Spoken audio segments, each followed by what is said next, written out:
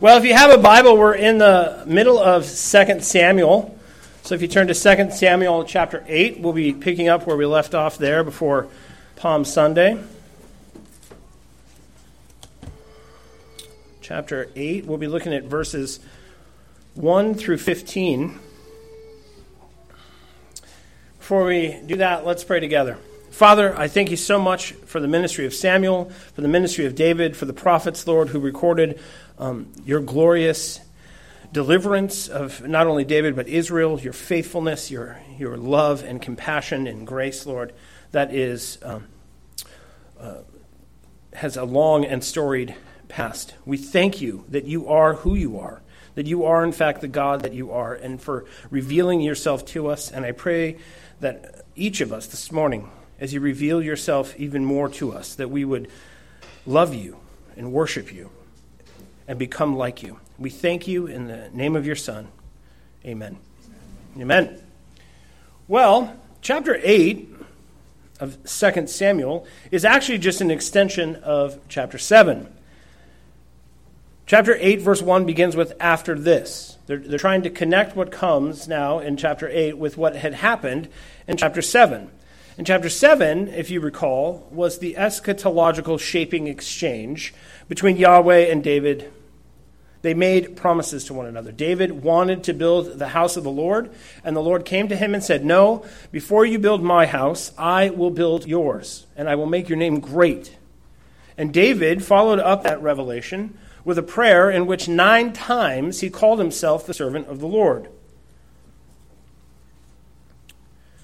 The Lord God told him, he said, "I will appoint a place for my people. I will give you rest from your enemies." And David's response to this was, "I am your servant, I am your servant, I am your servant." Now, all the things that they had promised to one another begin to happen right away. It's often the case where God makes promises to us, and we talk about the fact that they take a long time to happen. Much like Moses and Abraham, many of us are waiting and waiting and waiting and waiting. And it's true that some of the promises of God work that way. But it's not always how it works. When God says, "I will bless you," right, we can hardly get out the door here before we actually see that he is in fact blessing us. Not all of his promises are far off. In fact, what you typically have are some of the promises are fulfilled even in part right away. And the reason is because God does not want us to lose hope. Hope is the thing that most people need in order to keep going through the daily grind. So what we see in chapter 8 is that God immediately begins to show that he is in fact building David's house. He is in fact David's God. He is in fact going to make his name great, that he is in fact going to give them rest, that he is going to give them peace. And in like manner, David automatically begins to demonstrate that he is the servant of the Lord.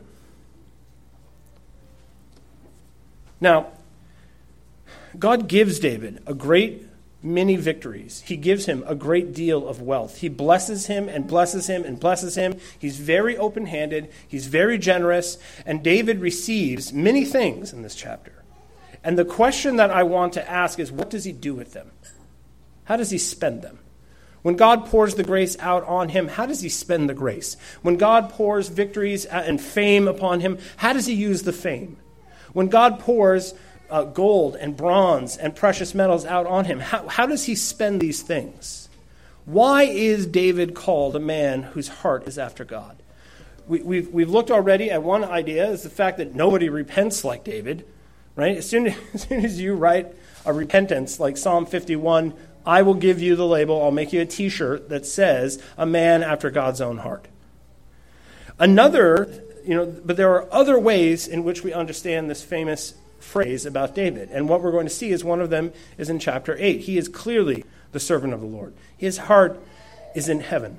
His treasure is in heaven. Everything he values, everything he loves, it is the Lord Jesus. Okay? Yahweh, the covenant God, the one who sits in the heavens and pours out upon him lavishly, he in return pours out lavishly back.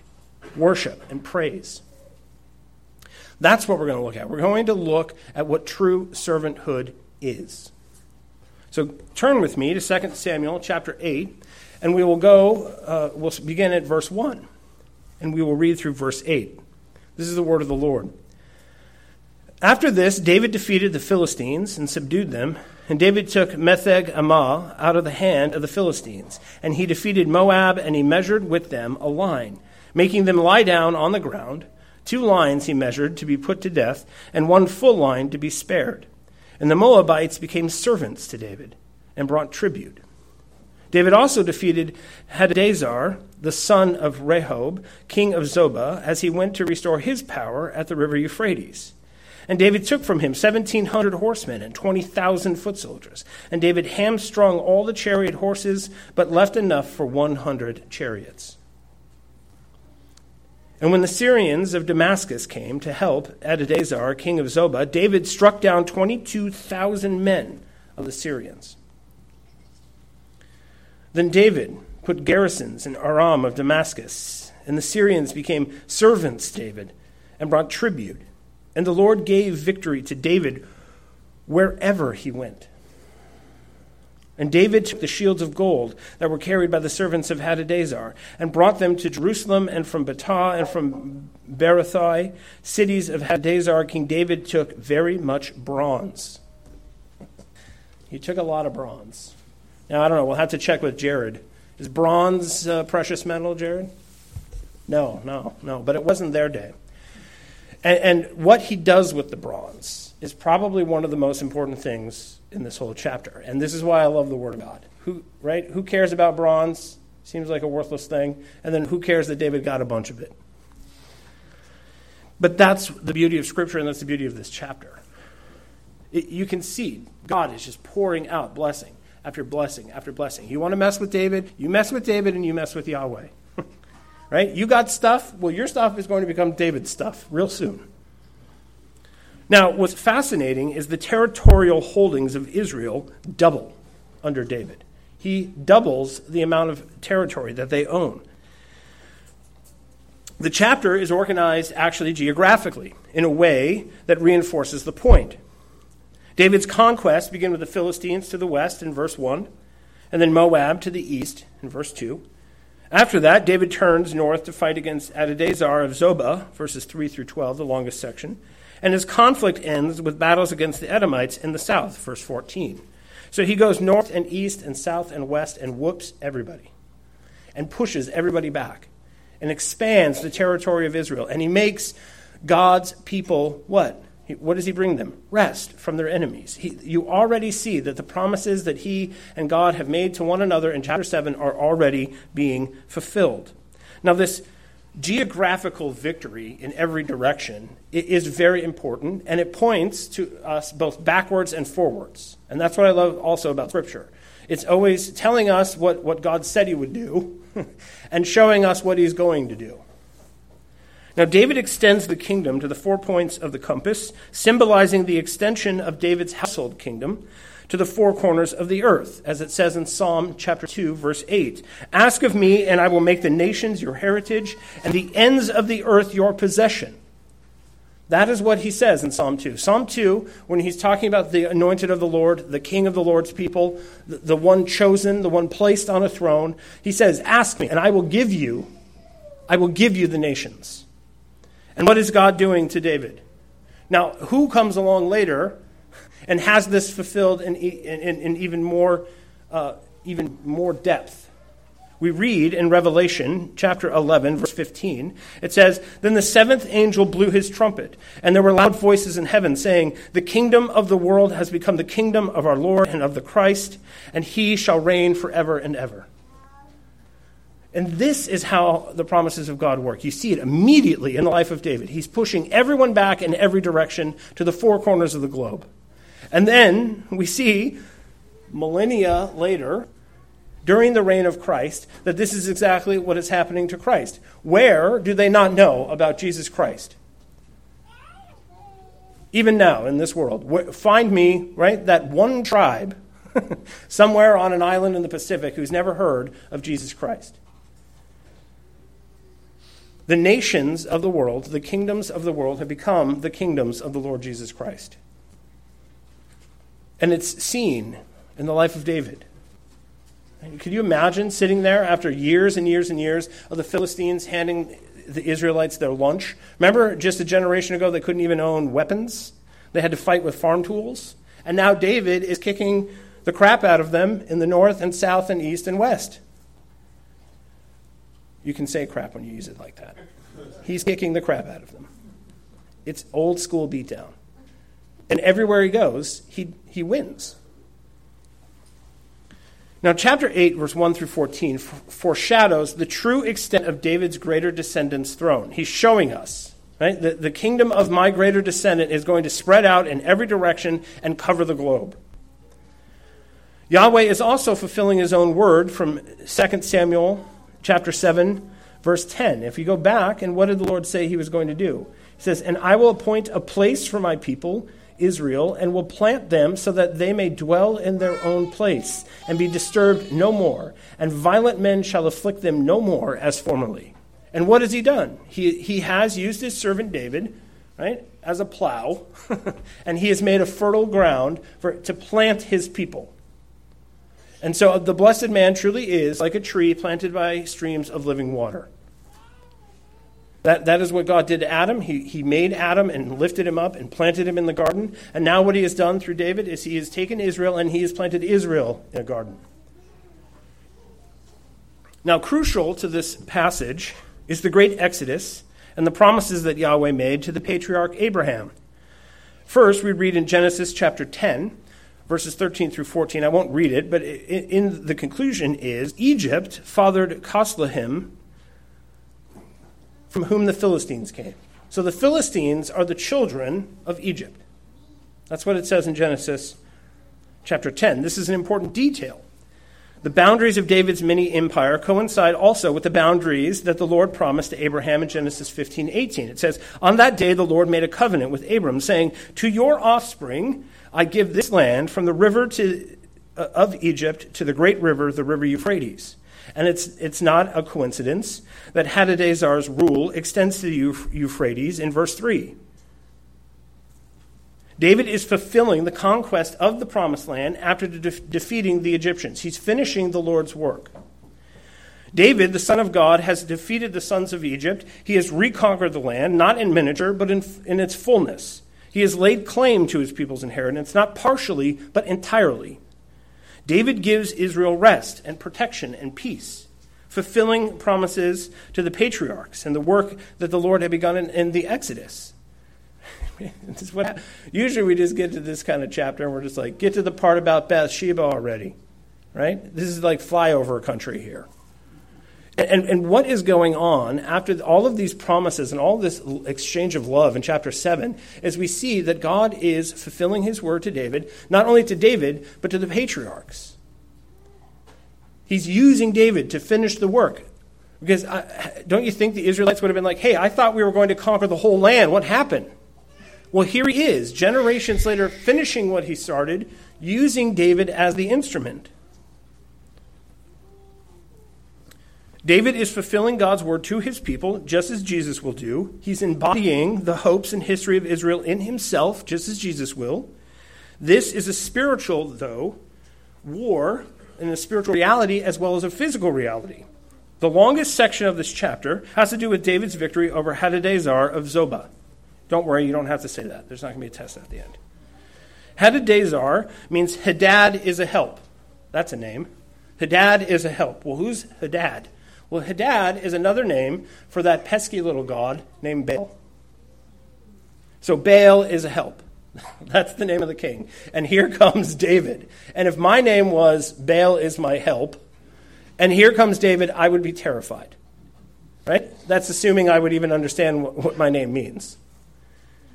But if you're reading Scripture and you get a little footnote like that, you're like, oh man, what's going to happen to this guy, I wonder. Hadad, Baal, is his help. Hadadezer was relying on Baal for help, but Hadadezer was forced to turn to the Syrians of Damascus. Baal availed him of nothing, so he turns to a bunch of Syrians, and he sends them to fight David, and they all lose. Neither Baal nor the Syrians provided any protection. Yahweh, on the other hand, defeats the tyrannical Philistines and their gods, just like he had done to Egypt and their gods. Because what was the Exodus all about? Right? All the curses of Exodus is the Lord God knocking down one god after another to deliver his people from slavery. Well, the Philistines have been subjugating the Israelites for generations. And they're putting all their faith in Baal. And the Lord God comes with David and strikes down not only the Philistines, but their gods as well. Your God is no help to you, is what they are saying. Hadadezer's kingdom, Zobah, was a region to the north of Israel populated by Syrians. There were Syrians of Damascus as well as Syrians in Zobah. Extending from Zobah to Damascus, it's a huge kingdom. And for his own security, David goes on the offensive.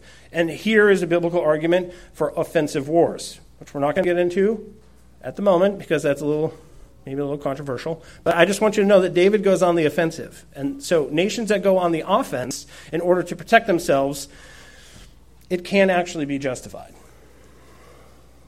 Just war theory is one of this history or the circumstances in life right now are just giving us wonderful opportunities to learn ancient biblical truths. Just war theory is something that we all should familiarize ourselves with since World War III has begun. Why should a nation go to war? How should a nation go to war? David is on the offense. And what he does is he already knows that Hadadezer has a front already with another king. And so what he does is he creates a second front because usually people cannot fight on two fronts.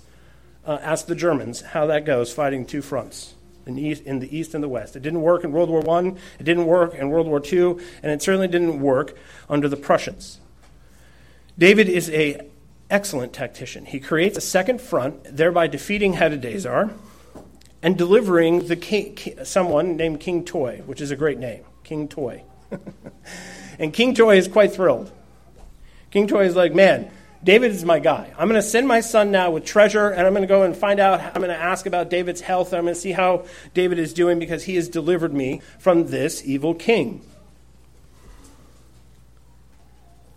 Now, there are some interesting details that we should mention. David captures a huge number of horses and chariots, and he hamstrings most of them. And he's obeying, actually, Deuteronomy 17, because Deuteronomy 17 is a law for kings that says, don't multiply unreasonably the number of tanks that you have.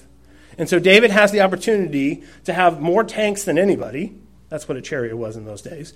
And he refuses to do it because he's not going to put his faith in chariots. He doesn't collect all these horses and chariots and say, and all these weapons be like, oh, now we're somebody's. No, he's like, I don't need these. I will defeat God's enemies wherever God's enemies are, and I don't need horses to do it. He keeps 100 of them, which is ceremonial for ceremonial purposes. So what you see is already David is not a graspy king. He's not collecting military equipment beyond what he already has because he doesn't need it. Now the Syrians become servants in a tributary state to Israel as Yahweh showed himself superior to Baal. This battle shows not only the superiority of David, but why David is superior over the Syrians, because of Yahweh. It shows why. Why is David better? Why is David having victory? Why is David smarter, outsmarting all of his enemies and defeating all of his enemies? It's quite clear from the text, it's not David.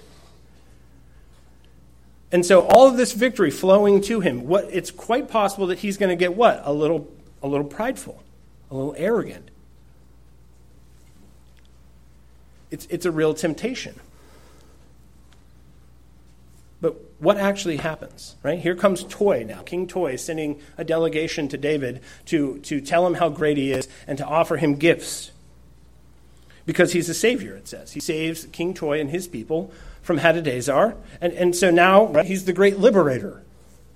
But this is what it says of our friend David, beginning in verse 9. When Toy, king of Hamath, heard that David had defeated the whole army of Hadadezer, Toy sent his son Joram to King David to ask about his health and to bless him because he has fought against Hadadezer and defeated him. For Hadadezer had often been at war with Toy, and Joram brought with him articles of silver, of gold, of bronze. These also King David dedicated to the Lord together with the silver and gold that he dedicated from the nations he subdued, from Edom and Moab and the Ammonites and the Philistines and Amalek, and from the spoil of Hadadezer, the son of Rehob, king of Zobah. Toy's son, his name is Joram. But what's interesting is in 1 Chronicles chapter 18, verse 10, the son's name is actually Adoram, which means Hadad is exalted. Now, who's the dad again? Oh, that's Baal. So this young man was born and given the name Baal is awesome.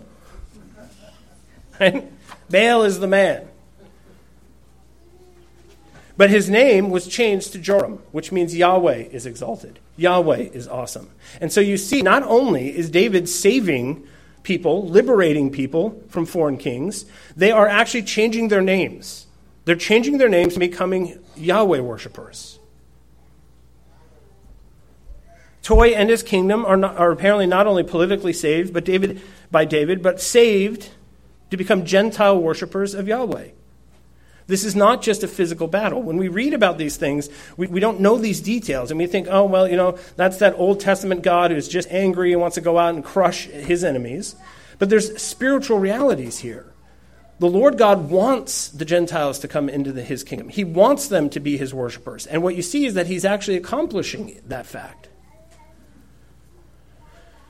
The expansion of Yahweh's kingdom is a blessing to the Gentiles. David is not just expanding the physical kingdom of Yahweh, but he is also expanding the spiritual kingdom as well.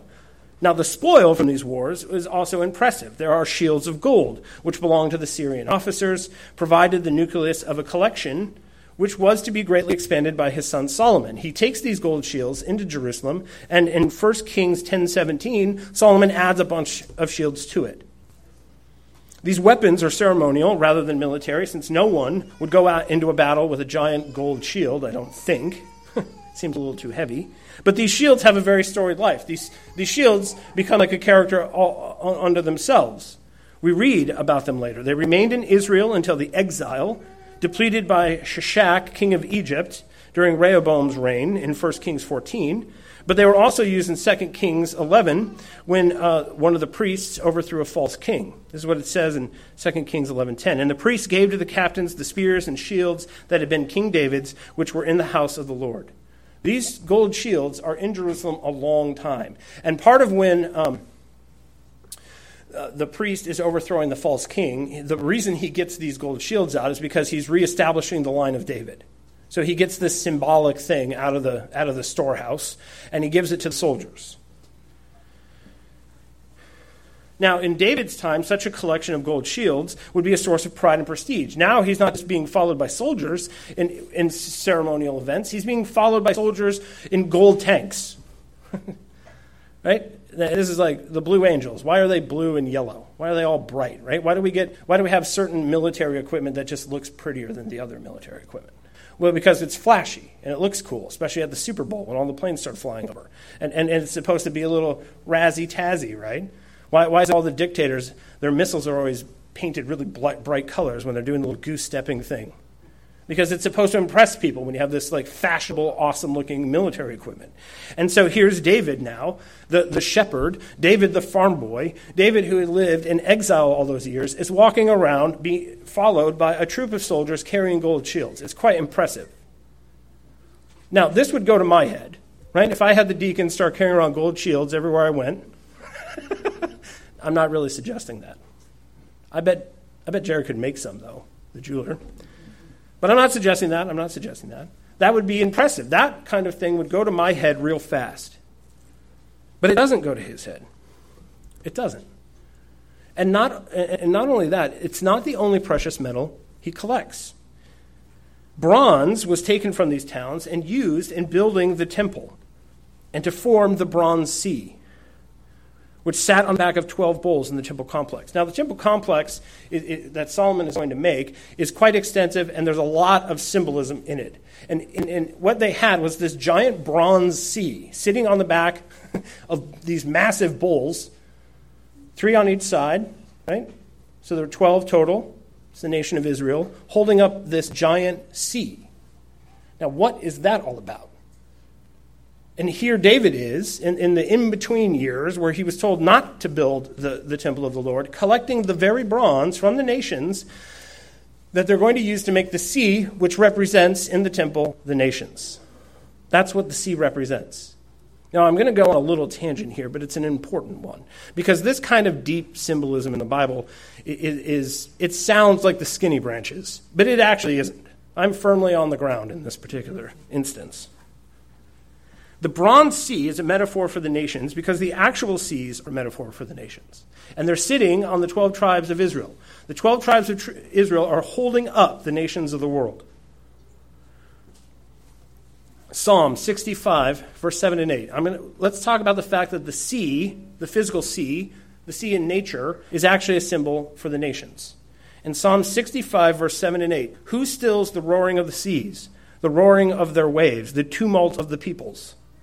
So that those who dwell in the ends of the earth are in awe of your signs. You make the going out of the morning and the evening to shout for joy.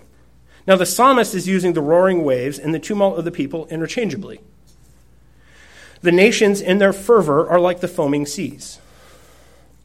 Later, Isaiah talks about the Assyrians as an overflowing river that threatens Judah. The people of Judah must decide between two rivers in the book of Isaiah. This is what it says in Isaiah chapter 8. Therefore, behold, the Lord is bringing up against them the waters of the river, mighty and many, the king of Assyria and all his glory. And it will rise over all its channels and go over all its banks, and it will sweep on into Judah. It will overflow and pass on, reaching even to the neck, and its outspread wings will fill the breadth of your land, O Emmanuel. So the invading army of the Assyrians is like a river that's flooding the land. Psalm 46, verse 6 states that Yahweh is the river whose streams make glad the city of God. And this is what Isaiah is talking about. You either take the river that makes glad the cities of God, or you keep rejecting me and disobeying me, and you get the Assyrian river that will flood you. In Isaiah's day, Judah rejected those waters, trusting the waters of the living God, trusting in Aram for protection from Assyria, just like King Hadadezer did, because they had forgotten the story of David. When you have two nations and two gods, and you pit them against, right, Yahweh against whoever, bring up any contender you like, who wins? And just like this false king, this wicked, evil king, goes and gets help from Assyrians, so does the people of Israel later. All of these things are tied together. Because they have rejected the Lord's living water, the Lord will let the Euphrates overflow and engulf them. And the Euphrates in this case is the Assyrian army. Now, I'm going somewhere with this. Just hang on with me. Okay? We really are talking about the Bronze Sea in the temple. As judgment, when God judges this world, he reverses creation. This is what this is all about. In creation, what did he do? He separated the land from the waters. So then what does he do when he's angry? Well, he reverses creation, he undoes creation, and lets the water overflow the land, like the flood.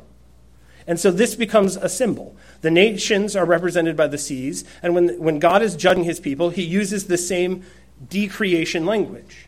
I'm going to flood you now with the nations, just like I flooded this earth in the beginning when Noah was alive, and that's what it always represents. The sea is a hostile place. Waters are a hostile place. They are unpredictable. And in them are monsters, right? This is why the Leviathan, the dragon, the great serpent, just like Satan is, lives in the sea. And he's terrible and frightening. And Nebuchadnezzar, the Babylonian emperor, is represented as a sea monster in Jeremiah 51. But the Lord will not allow Babylon to overflow his people forever, as he promises in Jeremiah 51:36. Therefore, thus says the Lord, behold, I will plead your cause and take vengeance for you. I will dry up her sea and make her fountain dry. The sea is a hostile place representing the unbelieving nations. This typology plays a huge role in the life of Christ. This is the point. What does he do? What is his interaction with seas? Now, when we did the Gospel of Mark, I kind of hovered around this idea a little bit, but it's deep waters, pun intended, and so I kind of stayed away from it. But what does Jesus do? He walks upon the sea. Why? Because he's going to tread down the nations. He's in a boat with his disciples, and they're all freaking out. And why? Because the sea is going to cause them... And what does he do? He stands up and he tells the sea to be quiet. Because he is the one who will quiet the tumult of the peoples. He is the one who overcomes. This is also why he tells his people to become fishers of men. Go and get men out of the seas. Now, what this is all about, why would he have a giant sea in the temple then? Because what he wants are the nations upheld by Israel to be brought into his temple where he is worshipped. That's what he wants. And David gets to be the one to collect the bronze from the nations by overcoming them like Christ will, so that they can use the material to build the complex where the Lord God will be worshipped. Now this, what I'm describing, sounds an awful lot like Ephesians. Chapter 2, verses 18 to 22.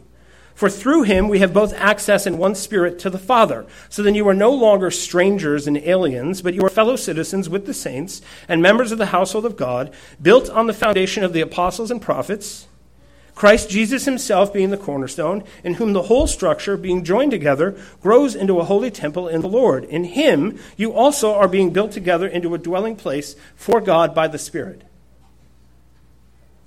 You are Gentiles. You are the sea being upheld by what? The prophets and apostles, the 12 bulls. You are the seas that God has calmed, that he has tread upon, that he has brought into his household. That is what this is all about. And so you go back, and here David is collecting something, and we think, who cares about that? Well, we care because that's us that he's talking about. He's going out and defeating the nations and bringing the material in order to build the temple of the Lord. Just like the Lord tread us down and brought us in, and he's now using us to build the temple of the Lord. And Paul is referring to the sea and the 12 bulls. That's what he's referring to here. Bronze is flowing into Israel from the nations, and David is storing it up to build the sea of the temple, upheld by the bulls of Israel. Just as the nations themselves will flow, not over Israel, but into Israel, for the waves of Christ's blood will wash them clean. We see in these metaphors, just as the expansion of Yahweh's kingdom through David was a blessing for the nations, so too is the tribute given to David, for it is used to build the sea of the temple. All through all of this, all this fame, all this glory, all these chariots, all these horses, all these victories, and what is David concerned about? Well, they're going to need to build something. Right? They're going to need to build a giant sea representing the nations, and I better collect that stuff. That's what he's thinking about. That's what he's thinking about as he's going around receiving all this glory and all this goodness and all this grace. He's thinking about what are they going to use to build the Lord's house? What are they going to use to declare his glory?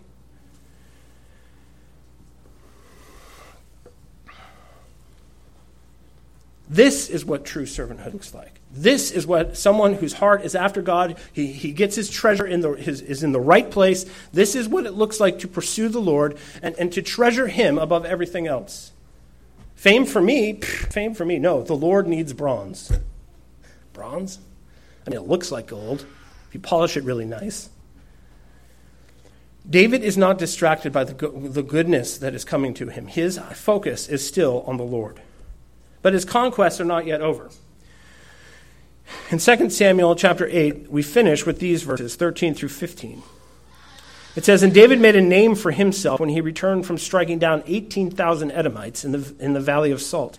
Then he put garrisons in Edom. Throughout all Edom he put garrisons, and all the Edomites became David's servants. And the Lord gave victory to David wherever he went. So David reigned over all Israel, and David administered justice and equity to all his people." The large number of Edomites put to death implies an attempt to invade Israel from the south, and so preserve their monopoly on trade routes. Again, this is a detail. The Edomites were great travelers of the seas. They went many places. Forget all that nonsense about how nobody floated on a boat around the world until the 16th century. That's nonsense. Okay? The Edomites were great sailors of the seas, and they brought back many things. And David has cut off their trade routes. And what you see is there's nothing new under the sun. This is the kind of thing that still happens. Oh, our trade, we're going to lose oil, access to oil. We better go to war now so that we can preserve what? Our goods.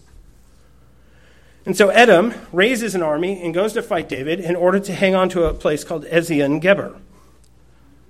The number suggests a large invasion, and David puts them to the sword. And then he puts garrisons in their city. And he takes possession of this place. And his son is going to use that port city in order to build a great empire. This is what we read in 1 Kings chapter 9, verse 26 to 28. King Solomon built a fleet of ships at Ezion-Geber, which is near Eloth on the shore of the Red Sea, in the land of Edom. And Hiram sent with his fleet his servants, seamen who were familiar with the sea, together with the servants of Solomon. And they went to Ophir and brought from there gold, 420 talents, and they brought it to King Solomon. So David is building a kingdom that his son will use to build an empire. This is long-term vision. This is a man who gets like, you know what, I can't really I'm very busy putting all these people under the sword. I can't really do much with this port city, but maybe my son will. And he does. So he's thinking not of himself. He's thinking of his children. He's thinking of the people of Israel. He's thinking about making the household of God bigger and better and stronger and wealthier and blessing it. Now, I love the skinny branches. Ophir is a place that nobody really knows where it is, and it's because modern Christians somehow have a very difficult relationship with tradition. It's South America. I'm just going to cut right to the end. Okay, they go there and they get gold from the same place the Spanish and the Portuguese later go and get gold, and nobody can quite figure out where this lost land is. And why is it then, if you go to South America, there's Hebrew and Syro-Phoenician writing in the mountains? Anyway, I'm getting away from myself. But David doesn't do it in his own day. He provides for his children to do it. Now, one of the key words of chapter 8 is smite. David is smiting everybody left and right. He smites the Philistines, the Moabites, Hadadezer, Edomites. Moabites were forced to pay him tribute. David took the gold shields. He brought in bronze. When Toi of Hamath heard about David's defeat of Hadadezer, he sent tribute because David has delivered Toi from Hadadezer. First, David smote, and then he plundered like a pirate. And the plunder became holy, consecrated to Yahweh. Now, this is a vision for the Christian life, if I've ever heard it. What ought our churches be doing? Well, how about we smite and plunder? You're like, whoa, that sounds very Old Testament to me. Oh, really? Yeah. So just like the Lord Jesus smote the nations and brought the people in to build himself a house, that's like clearly different from David, right? Don't answer that. Smiting and plundering. Interesting. Right? Why are we digging trenches and hiding in them? We're surrounded on every side, right? North, south, east, and west. I can find you a commie progressive in any direction at this particular moment. I can find you darkness and unbelief. And is David going out and just killing No, he's converting people and delivering people from darkness. He's delivering people from wicked and evil kings. And he's bringing all of this plunder in. And what is he doing with it? Making himself rich? Is he taking port cities because now he is going to become a bazillionaire? No, he is building for others. He's building for the people of God. He's building for his children. He's building for the Lord. And he dedicates everything that he's doing to the Lord. He smites and he plunders, and he brings the plunder to the feet of his king. Everybody else is coming to him, laying down before him, laying their riches down at his feet. And what does that person do? He goes with all of this glory and all of this fame and all of this wealth, and he lays it down at the feet of his master, his Lord.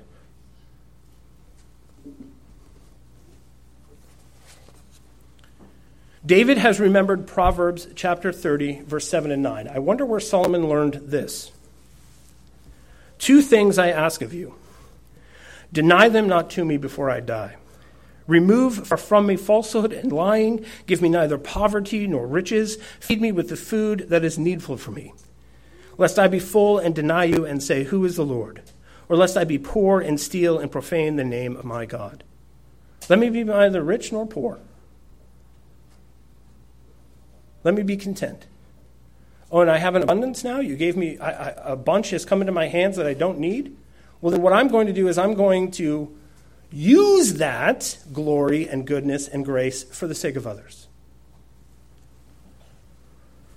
David is showing us the purpose of humanity, and that is servanthood to Yahweh, just like his greater descendant would do. Philippians chapter 2, verse 6 and 7. Jesus, though he was in the form of God, did not count equality with God a thing to be grasped, but emptied himself by taking the form of a servant, being born in the likeness of men. Now, I can go in my office, and I will get history books, and I will bring them out here. And we will go one by one through ancient emperors who conquer lands and conquer lots of gold and lots of bronze and lots of silver, and then what they end up doing is calling themselves gods. This is what all the ancient Near Eastern, this was very in vogue, and they're still doing it today. And David has all of this glory and all of this goodness, and he does not make himself a god. He honors God. Equality with God is not a thing to be grasped. And he humbles himself. And he devotes everything that he has to the Lord. And where your treasure is, your heart will be also. And so this isn't just a man who repents and he violates the law of God. He is a man who is building and collecting and thriving and having victory and to lay it at the Lord's feet. His treasure is God, and that is where his heart is. And he's not, at this point, distracted by all the shiny things, by all the fame, by all the glory, by all the goodness. This is what true servanthood looks like. Are you building for yourself, or are you building for the people of God?